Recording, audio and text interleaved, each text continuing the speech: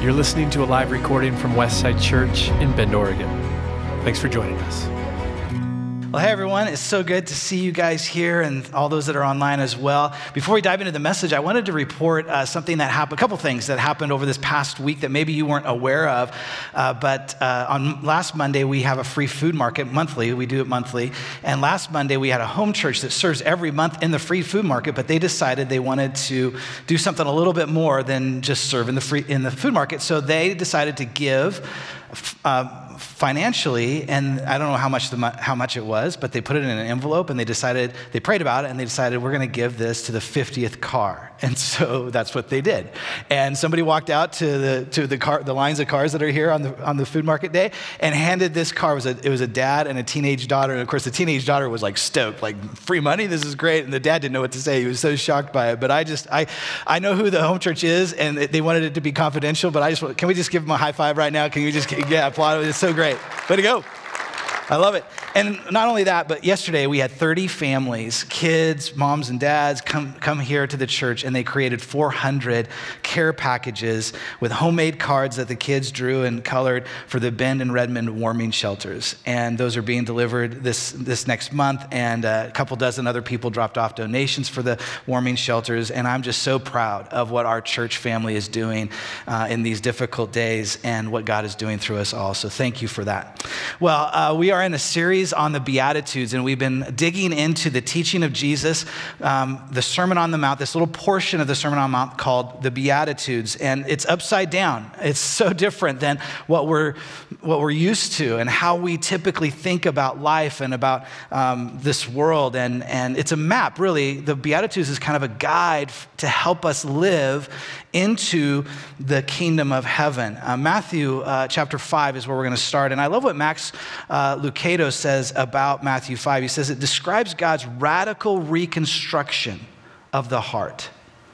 Observe the sequence. First, we recognize we are in need. We're poor in spirit.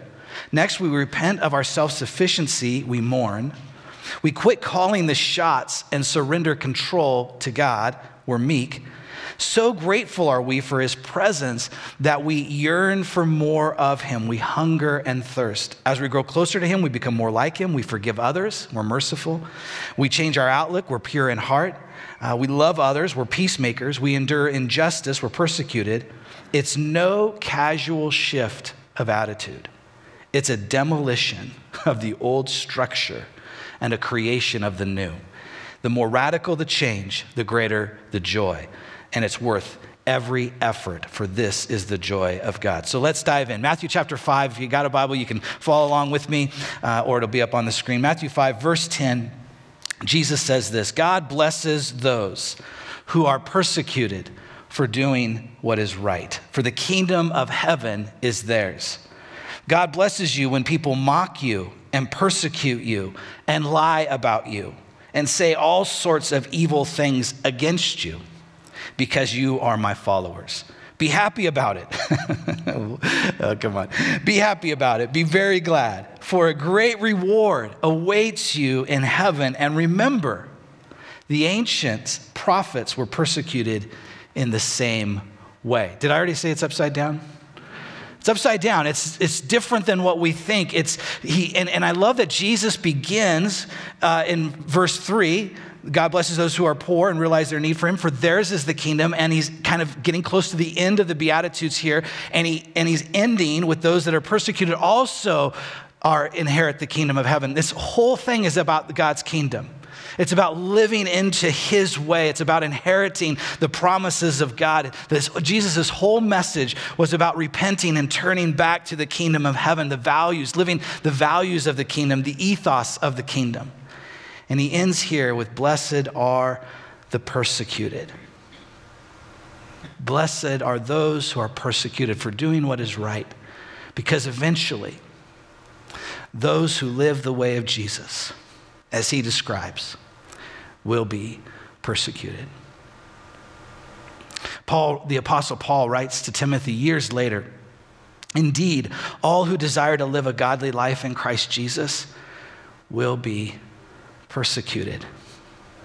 We've enjoyed in the United States the lack of persecution against the church, the religious freedom that we enjoy has kept a barrier around us in terms of persecution. And yet I, as you read the narrative of Scripture, you see that not only was Jesus persecuted, his followers were persecuted, but then the early church was persecuted, and it's gone on. And even today, I'm going to share with you persecution that's happening all over the world. But the early church experienced this. Here in the Beatitudes, Jesus actually connects the persecution of the Old Testament prophets to the upcoming persecution that he and his followers were going to experience. And what's distinct about the persecution of the Old Testament prophets, as well as what was distinct about the persecution of Jesus and of his first followers, is that it almost always came from within.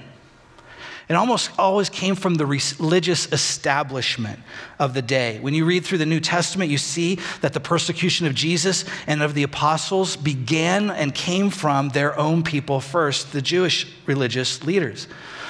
I'm super fascinated with church history. You wouldn't know that because I usually keep us out of the historical weeds in messages because I got 25 minutes. You can't spend too much time on history. But it's worth today painting a picture of what it was like for Jesus and those first followers.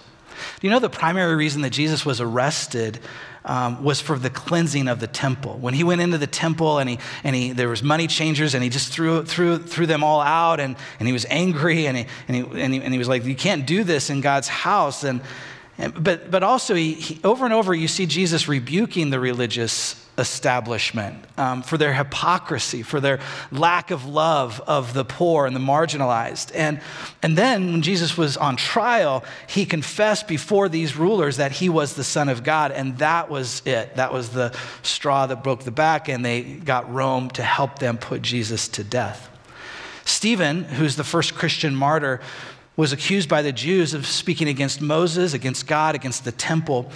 Stephen actually said that Jesus came to change the customs that Moses delivered. And in his own defense, this is what Stephen said to these religious rulers: God does not dwell in houses made by hands. And then he proceeds to accuse them of killing the prophets and the Messiah, Jesus, at which point they stopped the proceedings and stoned Stephen to death.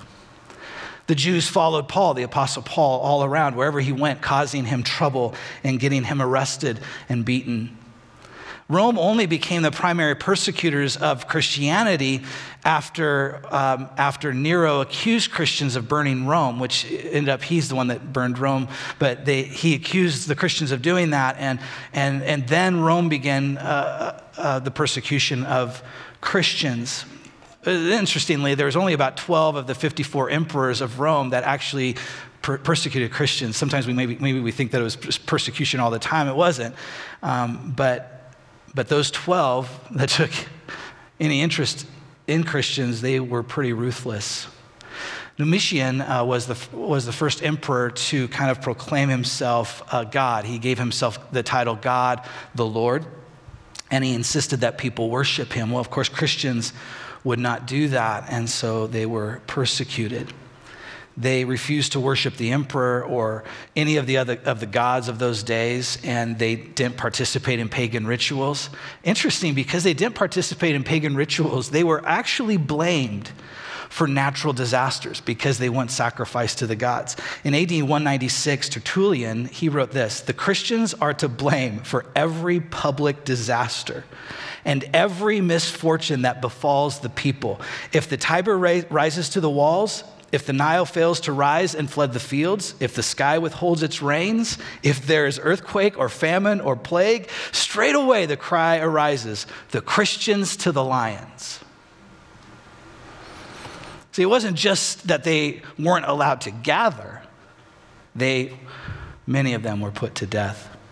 In AD 107, Ignatius, who was the bishop of Antioch, he was a pupil of John the Baptist, of the Apostle John, he refused to sacrifice to the gods. And this is what he wrote to another Christian leader, Polycarp, who was also a disciple of John.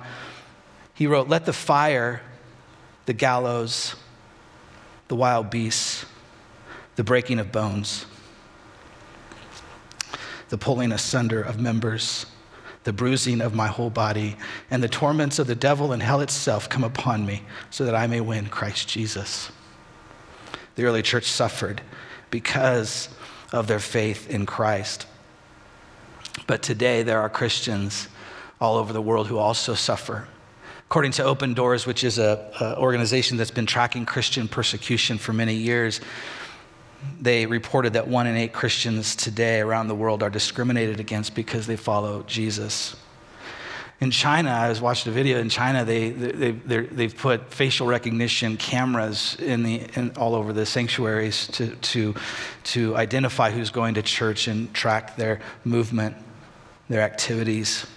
340 million Christians live in places where they are persecuted and discriminated against because of their faith. You know, a couple decades ago, it'd be hard to imagine something like all of this happening in the United States, a country where most of us grew up with some version of a Christian worldview. It's hard to imagine. It would be hard to imagine. But more and more, I think Christianity is seen as a hate group, not because of the majority of Christians who live generous, kind, loving lives, but because of the extremists that we see holding signs that say God hates fags, who blow up abortion clinics, who march on Washington armed. It's a minority, but it's a loud one. And so today, it's not hard for me to see how our world could view Christianity as they did during Nero's day. Odium, generis humani, haters of the human race. So what do? This is a heavy message because I genuinely believe Jesus' words that those who follow his way will indeed be persecuted. They will experience these things, and I think we will experience these things in our day. And so how do we as Christ followers respond to the persecution that we will one day experience as faithful followers of Jesus? Thankfully, Jesus actually taught us how to respond to persecution. And by the way, I think there's a lot of debate going on right now in churches about what is and what isn't persecution in the United States, that the governments don't allow churches to gather in mass, businesses have been closed, schools have been closed, concerts can't be held, all of that stuff, but the church is being persecuted. So there's a lot of debate about that right now. And what's interesting to me as I studied this, regardless of whether you think the persecution is real or perceived, our response is the same. It's the same. You don't have to, it doesn't matter if persecution is happening or not happening or what your view is on that. The way Jesus teaches us about how we respond in the midst of persecution, real or perceived, is the same. And so I want us to spend a few minutes talking about how do we respond in that, whether you think it's happening now or not, or whether maybe you disagree with me that it's not going to happen. I'd rather prepare us for that day, whether or not it happens or not, right? That we could live into the way of Jesus with integrity when persecution comes. And so in the same teaching that Jesus gave these Beatitudes, just a few verses later, same day, same mountain, same time frame, Jesus teaches this. He said this: "You have heard the law that says love your neighbor and hate your enemy. But I say, love your enemies, pray for those who persecute you. In that way, you will be acting as true children of your Father in heaven." Do you see how the way of Jesus is different than any other way, even the American way, when it comes to persecution? For many of us, American Christians, our natural response when we're faced with any type of persecution, whether it's religious or just our national freedoms or whatever, is to stand up against it. That's the American way. It's to fight, it's to legislate, it's to protest. We're Americans. Gosh darn it. That's what we're supposed to do. Most followers of Jesus, I think most in the room here, most that are watching online, they would agree that we should live like Jesus. Yes? We should act like Jesus, yes? We should love like Jesus, right? And he was oppressed and treated harshly, yet he never said a word. He was led like a lamb to the slaughter, and as a sheep is silent before the shearers, he did not open his mouth. Whatever excuse that we have as a Christian or even as a Christian American to not live like Jesus is simply just an excuse to do what we want rather than what he requires. I was talking with a pastor months ago about the season that we're living in and how we should, as pastors, respond to the restrictions that we've all been faced with. And what I told this pastor, I'm going to tell you today, is that eventually the way of Jesus will come against every other way, even the way that we were raised in this country. It just will. You can't read through the Beatitudes and not realize that it's going to come against how we grew up and how we think about the world and how we process as Americans. It's just going to come up against that. And if it doesn't, you're not following Jesus.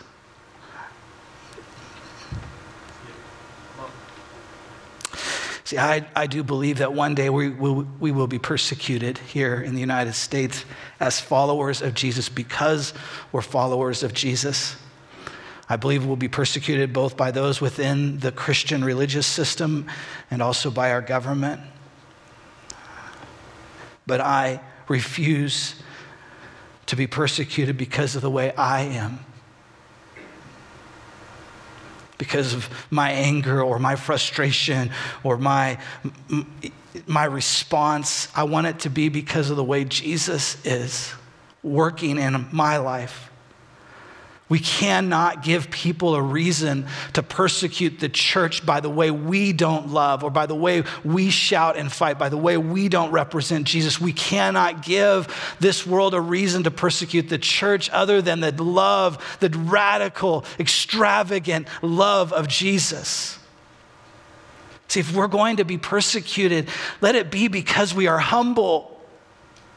Because we hunger and thirst for God's justice here and now, because we show mercy to those who don't deserve it, because we insist on our own purity of heart, because we work for peace in this world. Let it be for his reasons, not ours.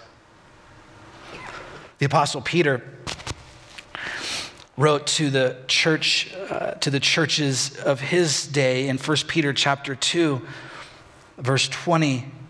I love this. He's talking a lot about persecution in his letters. And he says, of course, you get no credit for being patient if you are beaten for doing wrong. You don't get any credit for that. But if you suffer for doing good and endure it patiently, God is pleased with you.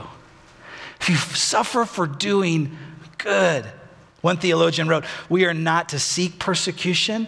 We are not to provoke it by strange sentiments or conduct or by violating the laws of civil society or by modes of speech that are unnecessarily offensive to others. But if in the honest effort to be Christians and to live the life of Christians, others persecute and revile us, we are to consider this a blessing. Peter goes on to write in chapter 3 of his first letter in verse 13. Now, who will want to harm you if you are eager to do good? I mean, right? Think about that. Who would want to harm you for doing good? But even if you suffer for doing what is right, God will reward you for it. So don't worry or be afraid of their threats. Instead, worship Jesus as Lord of your life. And if someone asks you about your Christian hope, always be ready to explain it, but do this in a gentle and respectful way. Keep your conscience clear. Then if people speak against you, they will be ashamed when they see what a good life you live because you belong to Christ. Remember, it is better to suffer for doing good, if that is what God wants, than to suffer for doing wrong. Persecution that I think is inevitable in the life of a follower of Jesus connects us deeply to the kingdom of heaven, more deeply, I think, than anything else we've looked at so far in the Beatitudes. Because we're willing to suffer for doing what is right. We're willing to suffer for his name. There's something deep in that. And if what Jesus said is true, that all who live a godly life will eventually be persecuted, let's not be surprised or angry or mad when we experience hostility and ill treatment because of our religious beliefs. Somehow, Jesus says that happy are those who are persecuted. I think he's crazy. Seriously, I think it's a high bar. What's going on with that? And I'm going to talk more about this in our daily devotions tomorrow about how does he expect us to rejoice? And as you look at the early church and you read through scripture and you hear them talking about what it was like for them to suffer with Christ. That's the language they use, that they suffer with Christ, that they lay down their lives for Christ, that they want to find Christ even in their suffering. This is something that as someone who grew up in this country and I never experienced real persecution, it's foreign to think that I could actually look forward to it. I'm certainly not going to welcome it and bring it on. I'm not going to do that. But how did the early church welcome persecution? Paul gives us a little hint. Philippians says about Jesus, yet for the joy set before him, he endured the cross and suffered the shame. What was the joy set before him? That one day, soon, Jesus would be back with his Father in heaven. Jesus promised his disciples that he was going to go and prepare a place for them so that they could be with him forever. And the early church has this focus on the eternal in everything that they did. They knew that this life was temporary, especially if you were a follower of Jesus. And they knew but they also knew that this life wasn't all there was.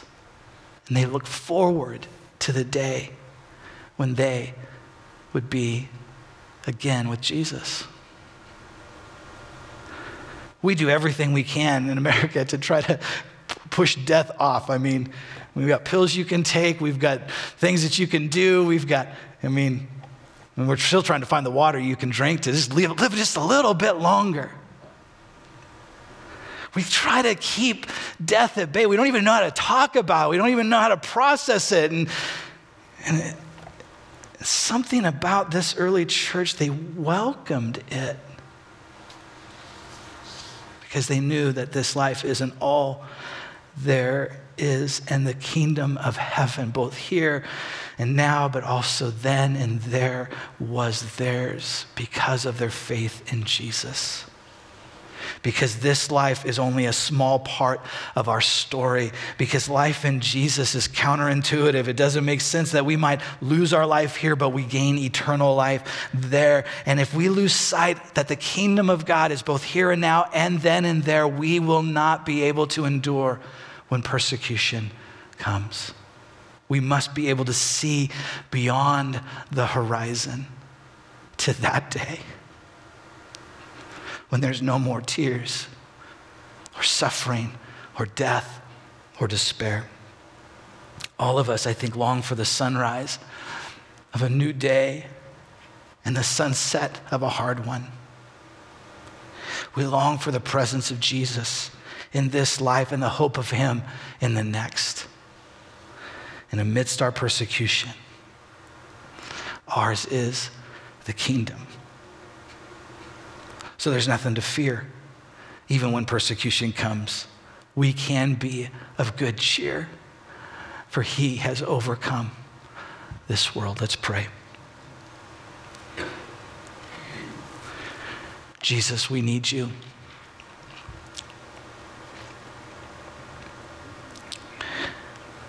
We need you. It's so hard to live this life without your presence in us. Thank you, Jesus, that you promised to send us a helper, a paraclete, the Holy Spirit to walk with us and to be in us. Thank you that we, because you sent him, we have the power to walk even through suffering and persecution with integrity and with faith and with love and with grace and with mercy. That Jesus, you would fill every single person that's listening to this right now, you'd fill them with your Holy Spirit and give them the strength to endure, the strength to walk through whatever suffering they might be experiencing now, whether it's just because of life or it's because of their faith. Jesus, I pray that you'd give them strength and endurance and be able to walk this path to its completion. And help us, Jesus, to be of good cheer. Help us to be people who have a sense of contentment and fulfillment, whether life is great or whether life is hard. Help us to be people who walk according to your will and your purposes in this world. And Lord, help us to respond to our neighbors, our friends, our family, those we work with the love, grace, and mercy that you taught us to live. We pray all of this in your name. Amen.